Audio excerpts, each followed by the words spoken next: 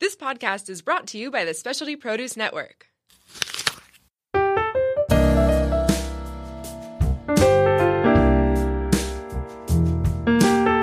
Hi there, and welcome to the Living Local with Edible San Diego podcast. My name is Katie Stokes, and as publisher of Edible San Diego, I wanted to welcome you to a new and important conversation. San Diego County really is a global crossroads, and when you think about it, it's true all the way down to even our very own bodies. In this podcast, we're going to take this concept of we are what we eat, and we're going to unpack it together. We're going to look at what local is, how it works, why it matters. My goal is to create a conversation which is inclusive, dynamic, and one that enriches our everyday life. So I wanted to welcome you to this new conversation, Living Local with Edible San Diego, and to thank Specialty Produce for producing this podcast.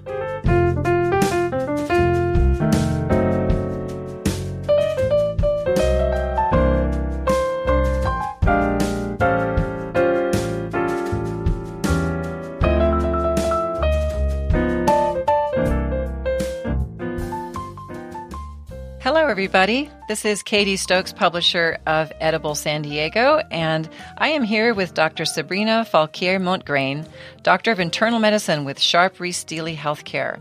We're going to be talking about all kinds of aspects of health and nutrition today and go over some of the really amazing nonprofit organizations that Sabrina volunteers with. So it's going to be a kind of a personal exploration of living local today and little things that all of us can do on our own to just learn a little bit more about how to live in healthy manners. So, you know, Sabrina, as I was looking into your background and your presence online and everything to get ready for today, there was a phrase that said that you like to show people easy ways to eat well. And I really like that because we're all busy and we all want to be well. So I'm just really grateful for you coming here today to share some wisdom with us. So why don't we start with a little bit of background on your life and how it is that you first came to practice medicine? So thank you so much for having me, Katie. I'm really thrilled to be here and having this conversation with you. So for me, it was interesting. I actually came into the medical field. For one, I'd had a grandfather and an uncle, and actually went 2 generations back from there that were actually in the medical world. But for me personally, I had to have surgery when I was 12 years old. And at the time, I was a competitive figure skater and I was a tween, and this is a time in your life when you think the world is in front of you. And my mother, who went with me to navigate these doctor's appointments, were so struck by the first doctor I had who really didn't talk to me at all. Really, I was kind of this thing in the room that was being talked about rather than being involved. Wow. And even though I was 12, I was being talked about. It was my body. It was me being affected. And we had a second opinion by a different physician who was night and day different.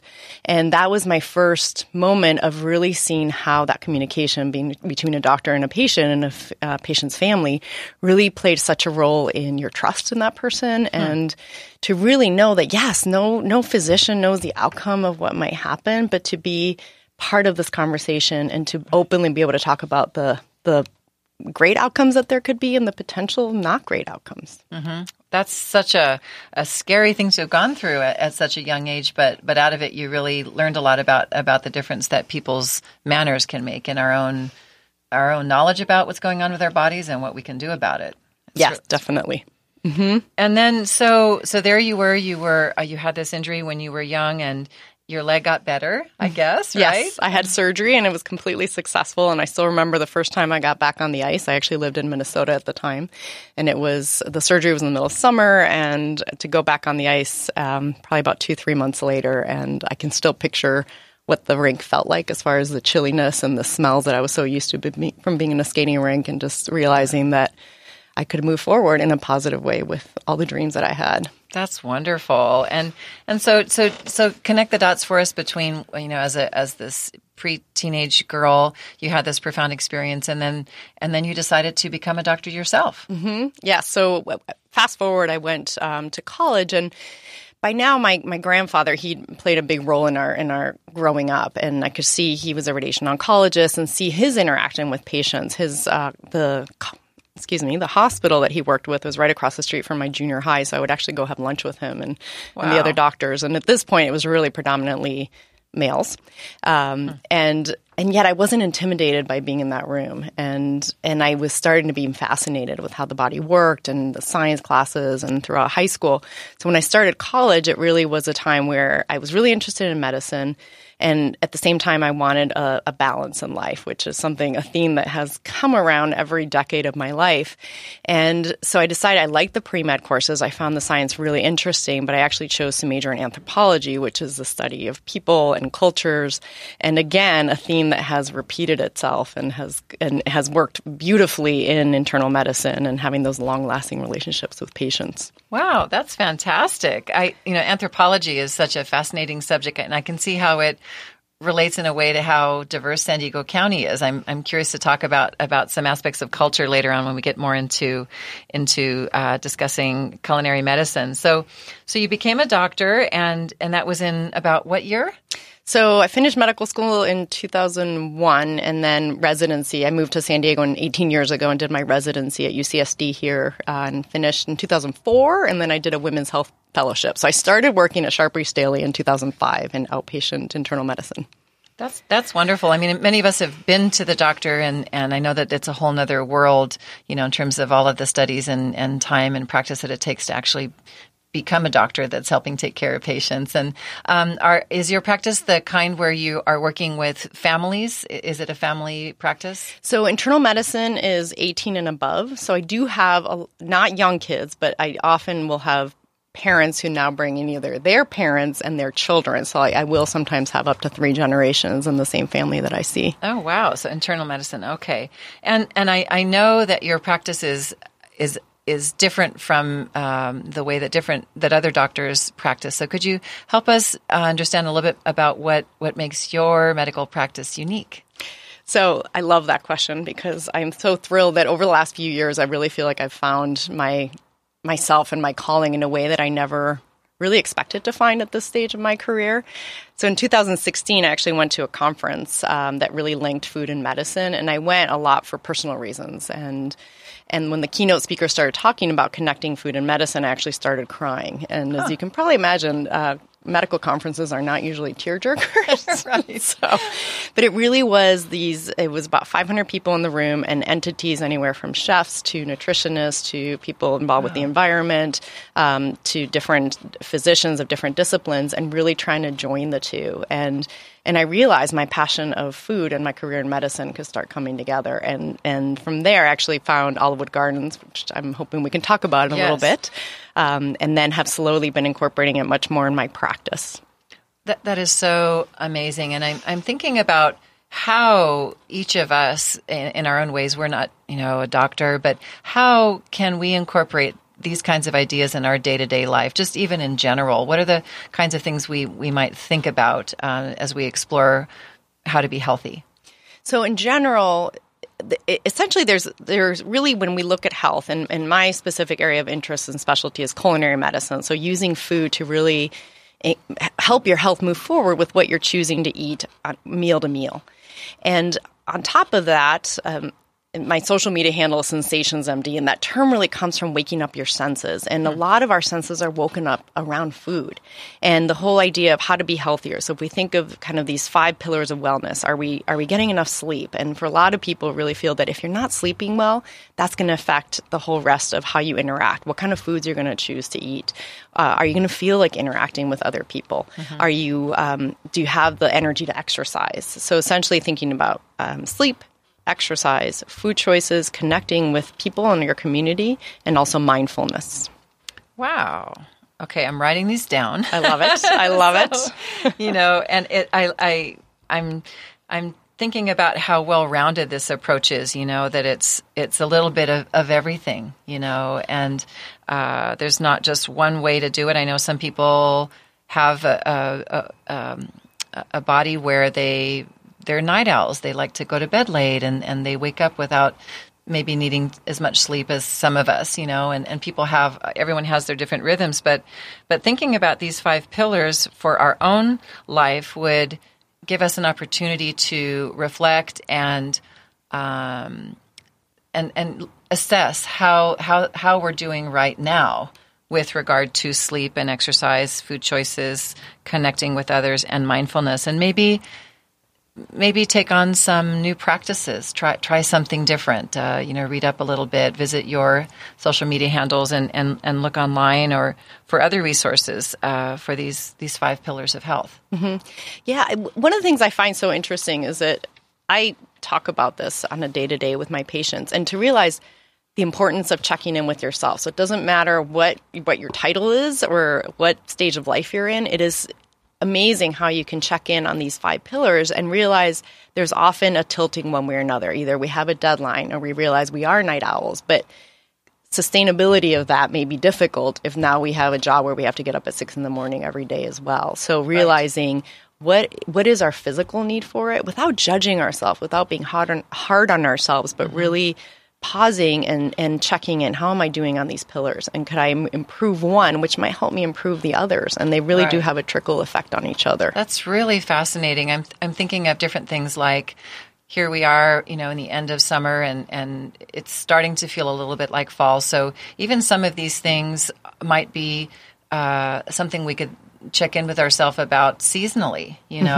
Winter feels different than summer with the shorter days, and it's obviously colder and different things to eat. And so I see that could be a seasonal process, but also too, depending on our backgrounds and our lifestyles, there's always something new to learn. So that practice of checking in with ourselves kind of gives us a point where we maybe just kind of pause for a moment and open ourselves up to new learnings about how we might live better. Mm-hmm, absolutely. And when you talk about seasonality, one of the things that I love to do and encourage others to do too is things that I know you promote a lot is going to the farmer's market and seeing what's in season. Mm-hmm. Because often, especially when summer's ending, a lot of people have the sense that this mourning of the longer days, and sometimes families are going back to school and there's this kind of chaos that's starting again.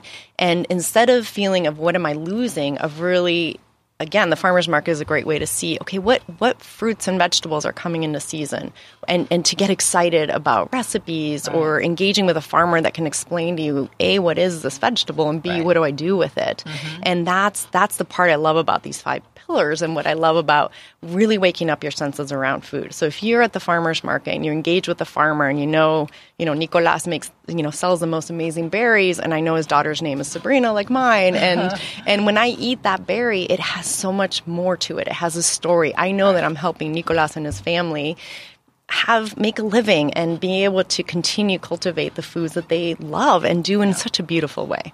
I found too over the years, because we all go through different stages of life, that sometimes the practice of cooking feels like, oh gosh, I don't have time to do this. I'm too busy or I'm too tired or whatever. But if we can make little bits of time throughout the week to slow it down enough to cook a little bit, like especially if we've been able to go to a farmer's market or get some kind of food that is fresh or in season, it actually starts to touch on a lot of those pillars. I know I always try to have people with me when I'm cooking. It's just simply more fun. So whether it's my husband or my son, or invite a friend over, or if we're going to have people over for a meal, it's really fun to do some of the food preparation together.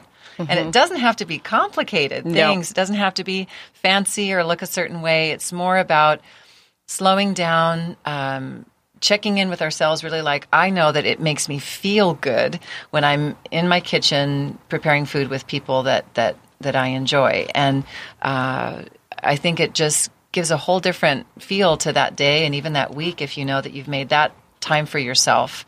And then, you taste and smell that amazing food. And it really leads to a lot of kind of great ripple effects. Absolutely. And one of the things that's so interesting, Katie, is and you touched right on it, is there's such a sense of somebody is taking care of the meal. So there's this separation of what's happening in the kitchen compared to what's happening in the rest of the household. So either, somebody's in the kitchen cooking and everyone else is plugged into screens elsewhere. And there's this separation, this kind of loneliness that can happen in all these scenarios.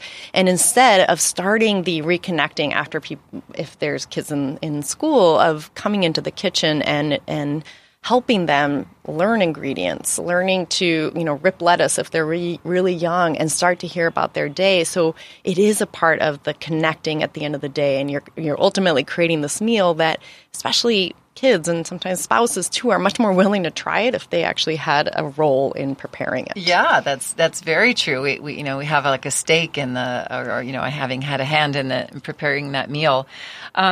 Tell us, Sabrina, about your work with Olivewood Gardens, because there are a lot of themes with that work that relate to what we're talking about. Mm-hmm.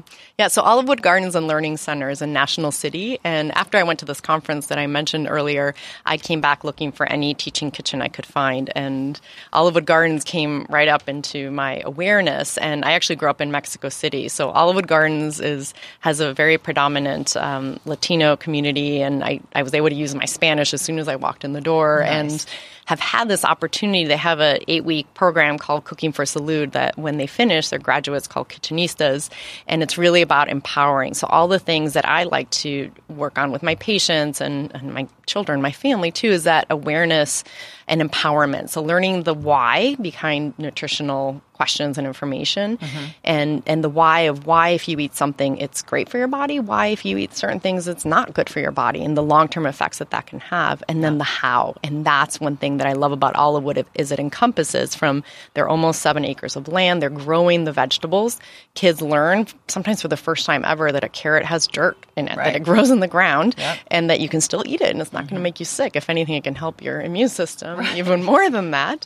And then taking that, and they have programs for all age groups, and then taking it into the kitchen. So they're going through each step of the food process and getting engaged. And you see kids eating vegetables that they never thought they would. So now I'm on their board and have really helped with each generation to kind of answer the why of the questions that come up for each of the groups that comes through. I love that. And for people who'd like to know more about Olivewood Gardens, their website is very rich. There's a lot of information there. And I know that they offer different kinds of programs throughout the year for tours of the garden. They do special meals there that you can come in and sample some of the talents of the Kitchenistas and the food that's grown there locally. So I do encourage people to check into Olivewood Gardens because of the amazing work that volunteers, staff, and the community do there. Yeah, it is amazing. I mean, it really is about empowering each person that comes through the program, and some of them have gone through and opened their own businesses, health food-related businesses, and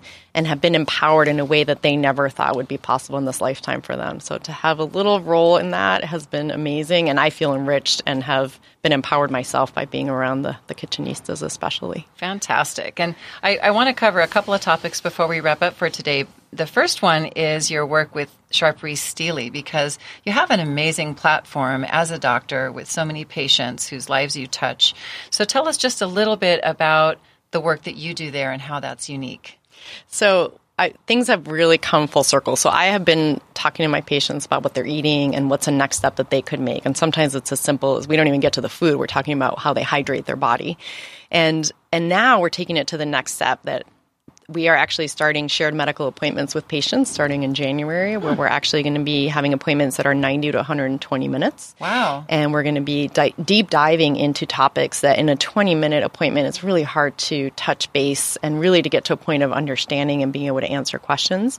And then we're actually going to be cooking with patients. So, yes. That's amazing. I'm really excited. So, and we're actually going to be, the next step is we're actually studying this to see if, for example, if a diabetic improves or needs less medications, do their diabetic numbers improve by having that empowerment of knowing how to cook whole grains, how to cook fruits and vegetables, what are better protein choices? Oh my goodness, that sounds like an incredible opportunity for patients there. The last thing I wanted to ask you to talk about with us today are some handy tips, because as we said at the top of the conversation, we're all really busy, but there's always something new to learn about how we can make little steps towards health every single day. So do you have some handy tips you can share with us? Yes, absolutely. So when I think of what again, focusing on food, it's about planning.